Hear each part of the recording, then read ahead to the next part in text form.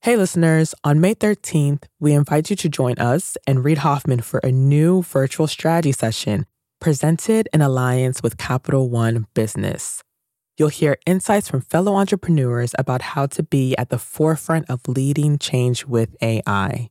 So, go to mastersofscale.com AI strategy right now to register for free. Again, that's mastersofscale.com AI strategy. Looking forward to seeing you there.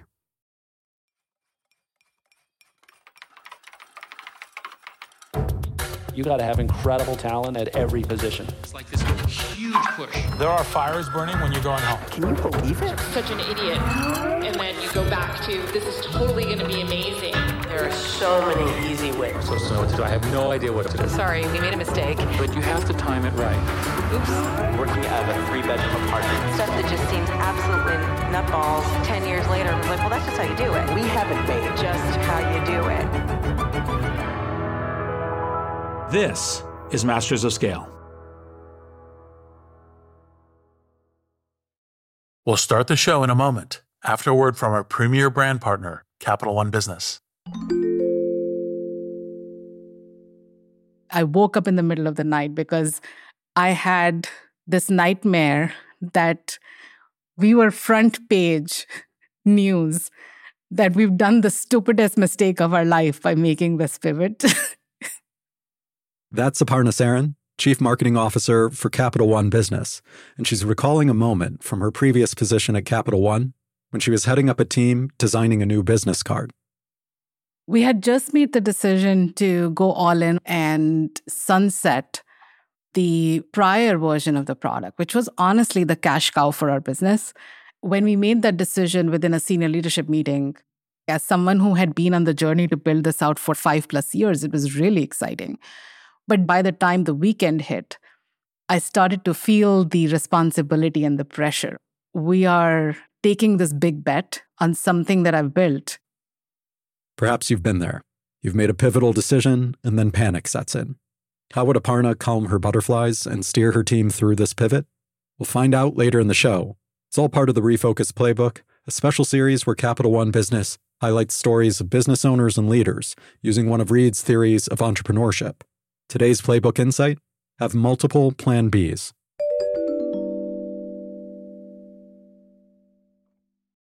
Hi, listeners. It's Reid. Welcome to the Masters of Scale strategy session. In these episodes, selected entrepreneurs, business owners, and CEOs ask the most burning questions on their minds. What challenges them? What intrigues them? Where they see risk and opportunity? With each question, I offer my perspective about steps to take or practices to consider in ways that hopefully resonate for all of you. For this strategy session, we've tapped into our community, offering Masters of Scale members the opportunity to pose their questions. In this session, you'll hear from 5 different entrepreneurs from our Masters of Scale membership community. They're from all around the world and come from a wide variety of businesses. If you'd like to submit your question for the next membership strategy session, go to mastersofscale.com/membership to become a member. And I'm delighted to be joined by our co-host, Bob Safian, who will introduce the guests and frame each question for us. Bob, excited to do another strategy session with you. Hey, Reid. Indeed, these startup leaders from the Masters of Scale community have such important questions, personal, but broadly applicable. And we love sharing your insights, Reid, on their challenges with everyone. It's a diverse group of founders at different stages of scale. Their questions will resonate for anyone chasing scale. Should we jump right in? Absolutely. Then let's do it. Our first question comes from Anthony Gruca, a self-styled aspiring entrepreneur.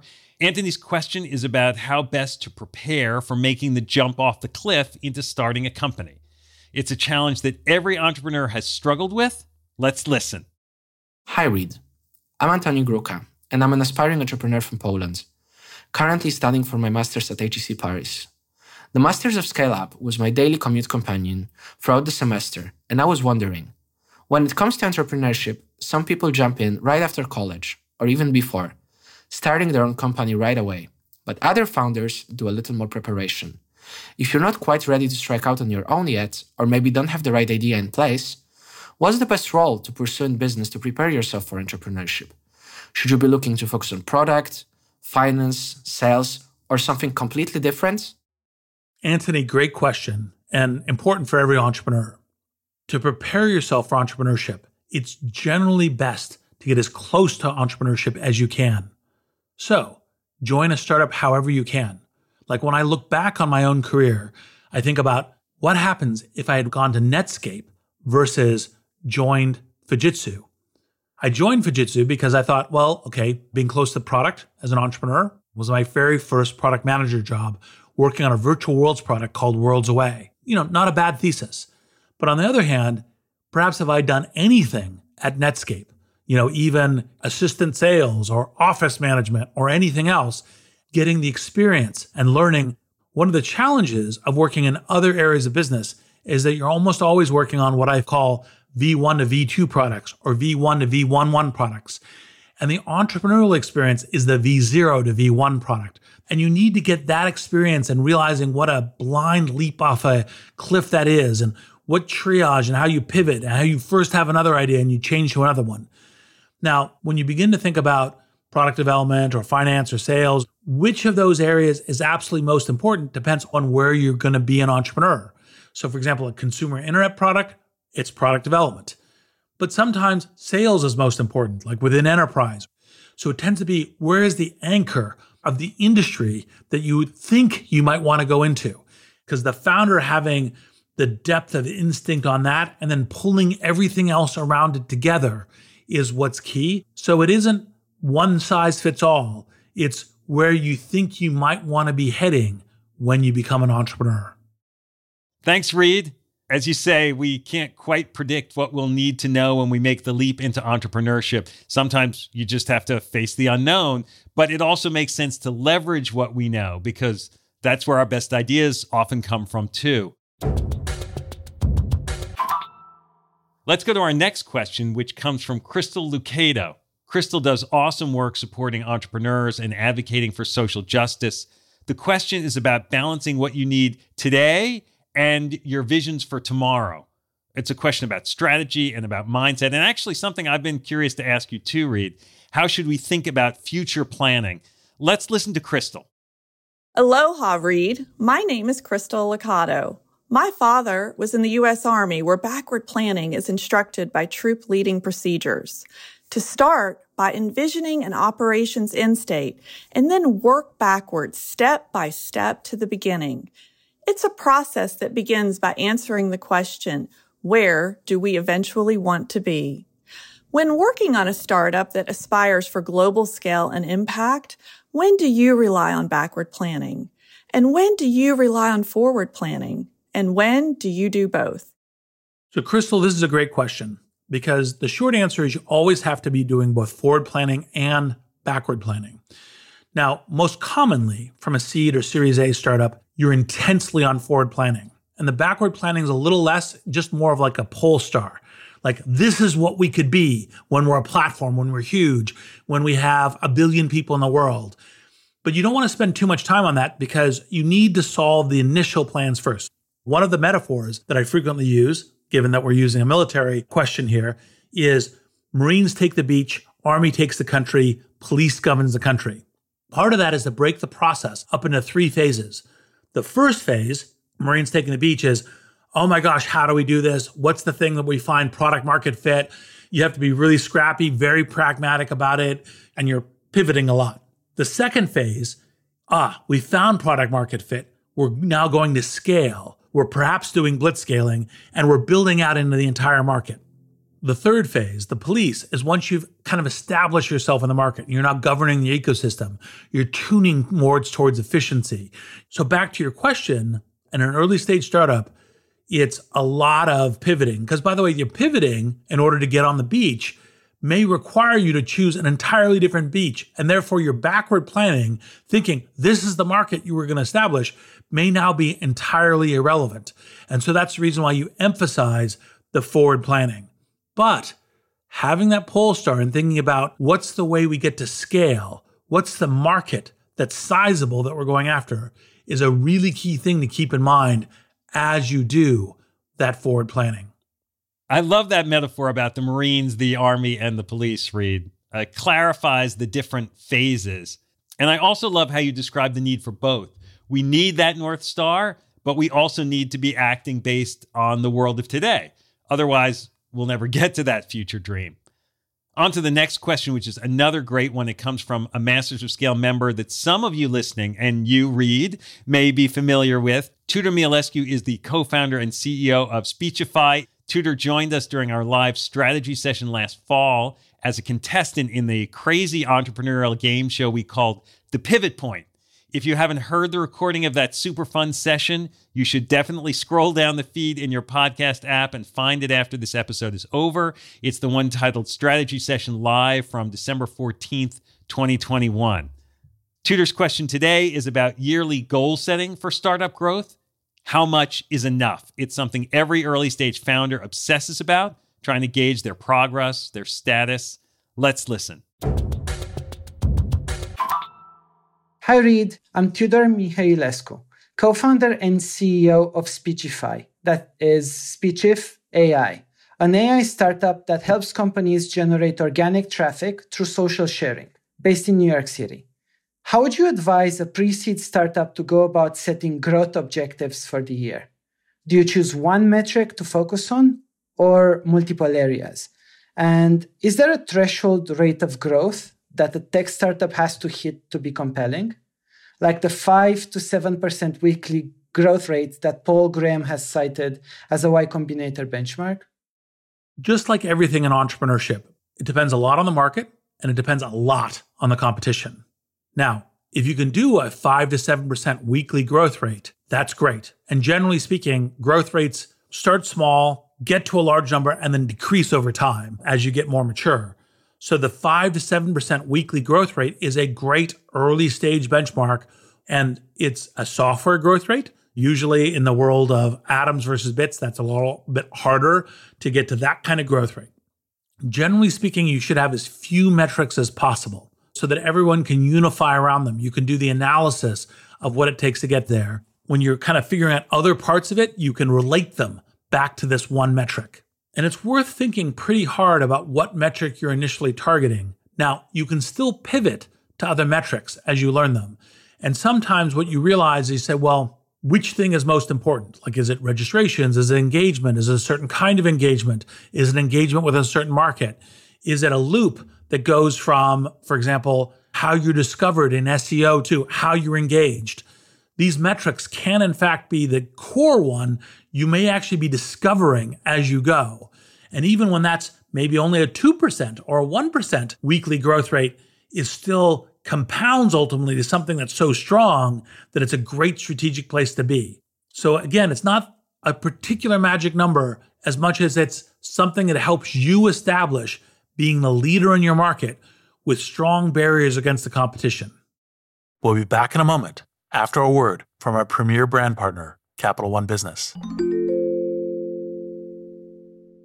There was panic that set in that night because I didn't want to let people down. We're back with Aparna Saran of Capital One Business. She was recalling the time she woke up in a cold sweat, terrified that the new product she had been working on might fail. So the next morning, she sat down and wrote an email. It was Sunday morning, and I said, you know what? I'm going to just share this with my peers. It was very emotional. It was sort of a cry for help. Aparna realized that if the new product didn't take off, she needed a plan B, preferably multiple plan Bs. I'm inviting them to be the thought partners so that we are mitigating as much risk as possible and we have contingency plans in place as we make this move. You write something like this and your heart is pounding, should I send this? It was a super vulnerable moment for me. But then I was like, I'm going to just send this. What's the worst that'll happen? It can't be worse than being on the front page of the newspaper. So she held her breath and hit send. What happened next would surprise even her. We'll hear about that later in the show. It's all part of Capital One Business's Spotlight on Business Leaders, following Reed's Refocus Playbook.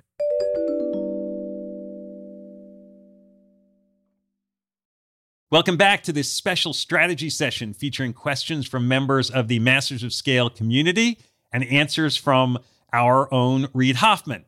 Our next question is from Hoda Mayer. Hoda is the founder and CEO of a super cool startup called Stockcard.io. Hoda's question is about intense pivots and how founders should describe them to investors. She asks the question as an early stage founder, but the topic comes up at critical times for companies at every stage of growth. Let's listen. Hi, Reed. I'm Hoda Meher, founder and CEO of Stockcard.io, Roblox for individual investors and creators.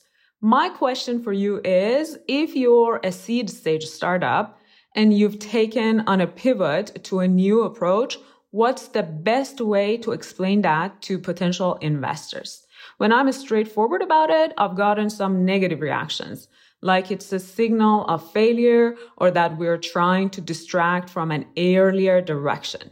Should we consider changing the name, launching a totally new company, or just not bringing up the pre-pivot activities? Hoda, this is a very important question for a lot of entrepreneurs. If you're genuinely learning and you're generally actually assessing product market fit and scale product market fit, you will find that things will change a bunch from your initial idea. The important question here is framing.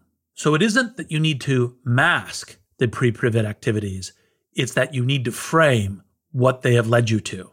If your conclusion on the pre-pivot activities is it was just foolishness, there was nothing there, then just kind of like, hey, we were experimenting, we've moved on, here's what we are. But if instead it was learning and you're demonstrating your ability to pivot, your ability to assess product market fit, your ability to say we're nimble and we're committed to finding the things that are very interesting, then framing them the right way is the thing to bring up with investors. It's not saying we failed, it's we engaged, we learned, we pivoted, and we've adjusted. That then gives you the way of thinking about what does changing the name or launching a new company or doing any of those things matter. Because if you say, well, in order to show that we've learned, we've launched a new company, or we're changing the name to something that's more appropriate to what we're doing now. The thing that investors are looking for, especially on the very early stage, is your ability to take a plan seriously, engage seriously, learn from feedback, and adjust. It's one of the reasons why investors frequently talk about how important the entrepreneurs are for their investment thesis. I'd say easily the majority of seed investments pivot to something that could be fairly different than what they start out in order to get to scale or in order to get to product market fit. I think the most interesting historical example of this is I believe that Sony, that is Sony Electronics Corporation, started out with hot water bottles. And there's a more general lesson here for entrepreneurs pitching investors. When you encounter something that you think might be a negative or might be viewed to be negatively, the question is how to spin that into a positive. For example, when I pitched the Series A of LinkedIn, and they're all looking for revenue, they're all questioning how do you get to profitability, we are not going to seek revenue at all because the smart network building is to build your network first, like we did with PayPal, and then to get into revenue and monetization. So as opposed to it being a failure of, well, you're not going to go with revenue and maybe you can't get revenue out of your first venture investment, it's a feature. And to some degree, framing these things as intelligent strategy, as learnings, is both an important thing for your mindset as an entrepreneur, but also selecting the right kinds of investors that you would want to have as partners. There's so much in that answer, Reed, about the importance of learning as a critical tool for entrepreneurs and for all of us, and about being honest with your missteps and your learnings, but also being thoughtful about how to turn them to your advantage. Our final question comes from Shamini Dana. Shamini is a serial entrepreneur who's starting a new company called D-Sphere in the fashion tech world. Shamini asks about the challenges that a truly inventive startup can have in pitching a new, unproven idea to investors. These are the kind of realities that any business person at any stage company will be forced to navigate when looking to build momentum around a brand new concept. Let's listen. Hi, Reed. I'm Shamini Dana. I'm an entrepreneur based in California, and my latest project is a creative fashion tech platform called D-Sphere that is unlocking creativity through the personalization of fashion by leveraging second life materials.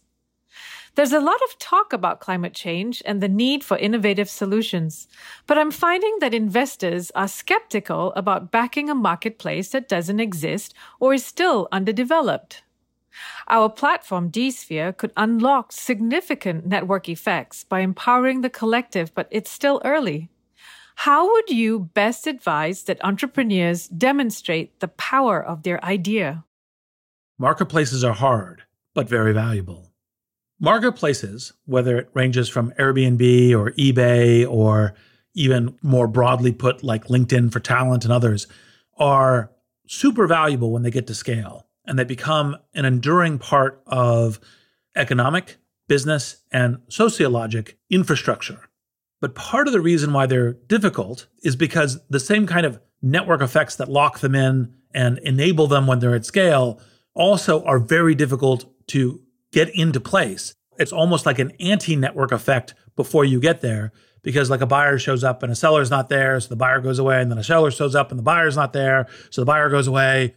Frequently, it's an occasional transactional environment, but doesn't have the ongoing engagement that a social media or other property might have. Part of the reason why eBay buys advertising fairly constantly is because obviously the people who buy and sell off eBay a lot remember it, don't need the advertising. But the people who are like, look, I was aware that eBay was there, but I was looking for something and it didn't occur to me to look on eBay as a way of doing it. And so these are the kinds of things that make marketplaces very difficult to get going. And you have to get to the critical mass such that it works. And what's more, marketplaces frequently are thought about as two-sided, but frequently there's also multi-sided marketplaces where there's multiple participants, which makes it even more challenging. Generally speaking, most people say, well, the marketplace doesn't exist because the demand isn't there. So the real key thing is, how do you get the demand going? You need to give the best possible evidence that the demand might possibly be there. Now, some of it might be, we have a real privileged channel for aggregating supply. And once we really aggregate the supply in a unique way, we think we can get to the demand. It's a theory, but you can show evidence to the theory. Another is you can try to pull, get intel off search characteristics or purchases in various domains to show that there is actually, in fact, some natural demand and you just need to aggregate it. A classic entrepreneurial approach is to go buy some advertising on a platform like Facebook, hopefully, at a reasonably low cost basis, and prove click-through. And that entrepreneur has a flow-through page that includes the potential purchase. You say, if you put in your email address, we'll email you when it's live. Thank you very much, etc. And if you do that at some scale where you have some evidence to show that there may be buy-side demand here, then that could be another way to potentially show the power of the idea. But you will have a bunch of people being hesitant and uncertain, because for every successful marketplace, there have been thousands of failed marketplaces. Don't just rely upon one way of trying to demonstrate the availability of the demand, the potential strength of the power of your platform, but to line up a couple of different ones, getting some buy-in or support from experts, getting some people invested in who know about marketplaces and who have some ability to help. But marketplaces is a very difficult game, but huge game. And I myself personally love when new marketplaces are constructed, which is one of the reasons, of course, when Airbnb pitched me 3 minutes into the pitch, I told them, yes, I'm going to make an offer to invest. Generally, every seed and Series A pitch is good to have what I think of as the Hollywood pitch. The best Hollywood pitch, I think, was not a great film, but an awesome pitch, which was a film called A Man's Best Friend. And it was pitched as Jaws with Paws. Now, the more often Hollywood pitch is, it's Airbnb, but for Second Life materials, right? And that kind of pitch is almost always extremely valuable to have. So it's like, okay, it helps me visualize that, helps me frame a set of questions, helps me understand it. Obviously, the closer you are in various ways, the more it can work. Now, if you're getting into competition, if you have a competitive marketplace, that may very well drown you out, right? If it's a competition that you have a really decisive angle on, that's interesting. Frequently entrepreneurs say, we have no competition. That's hard to believe. So you always say, here are some of the things that are competitive. Here is why we're very different. Here is why our thesis could play out very differently. Do mention competition, but what you're trying to do is frame why it is you have a really interesting shot at a super interesting business. Good luck. Well said, Reed, as always.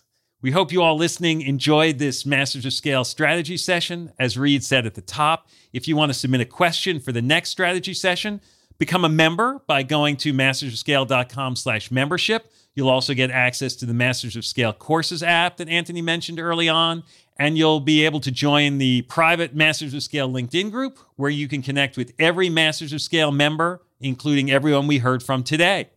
And with that, I'm Bob Safian. And I'm Reed Hoffman. Thank you for listening. And now, a final word from our brand partner, Capital One Business. Throughout the day, text messages and emails kept pouring in. Whatever you need, just let us know. We're back one more time with Aparna Saran of Capital One Business. She was telling us about a Sunday morning email she fired off in a moment of panic. Minutes later, her inbox was overflowing. And the support she found wasn't just emotional, it was practical. We talked about detailed contingency plans, and we created our go-to-market strategy. Before we are in full rollout mode, we had stage gates so that we could test and quickly learn and iterate. And within a matter of 6 months, as we were rolling things out channel by channel, those stage gates would allow us to pivot if we saw something that we didn't like. That day, Aparna learned a lesson that stayed with her. Having multiple plan Bs doesn't just expand your options. It gives you new opportunities.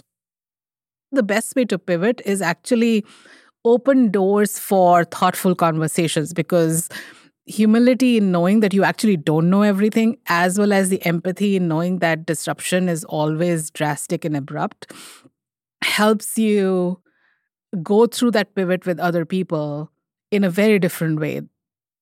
Capital One Business is proud to support entrepreneurs and leaders working to scale their impact, from Fortune 500s to first-time business owners. For more resources to help drive your business forward, visit CapitalOne.com/businesshub. That's CapitalOne.com/businesshub. Masters of Scale is a Wait What original. Our executive producers are June Cohen and Darren Triff. Our senior producer is Jordan McLeod. Our supervising producer is Jay Punjabi. Our producers are Adam Skuse, Catherine Clark-Gray, Hailey Bondi, Marie McCoy-Thompson, and Christina Gonzalez. Our editor-at-large is Bob Safian. Our music director is Ryan Holiday. Original music and sound design by Eduardo Rivera. Audio editing by Keith J. Nelson, Stephen Davies, Andrew Nault, and Mike Gallagher. Mixing and mastering by Brian Pugh. Special thanks to Chris Ye, Elisa Schreiber, David Sanford, Saida Sapieva, Greg Beato, Adam Heiner, Emily McManus, Kelsey Capitano, Tim Cronin, Anna Pisano, Ben Richardson, Mina Kurosawa, Sarah Tartar, Charlie Meneses, Chineme Ezequena, and Colin Howarth. Become a member of Masters of Scale to get access to a year's worth of courses and content on the Masters of Scale Courses app. Find out more at mastersofscale.com/membership.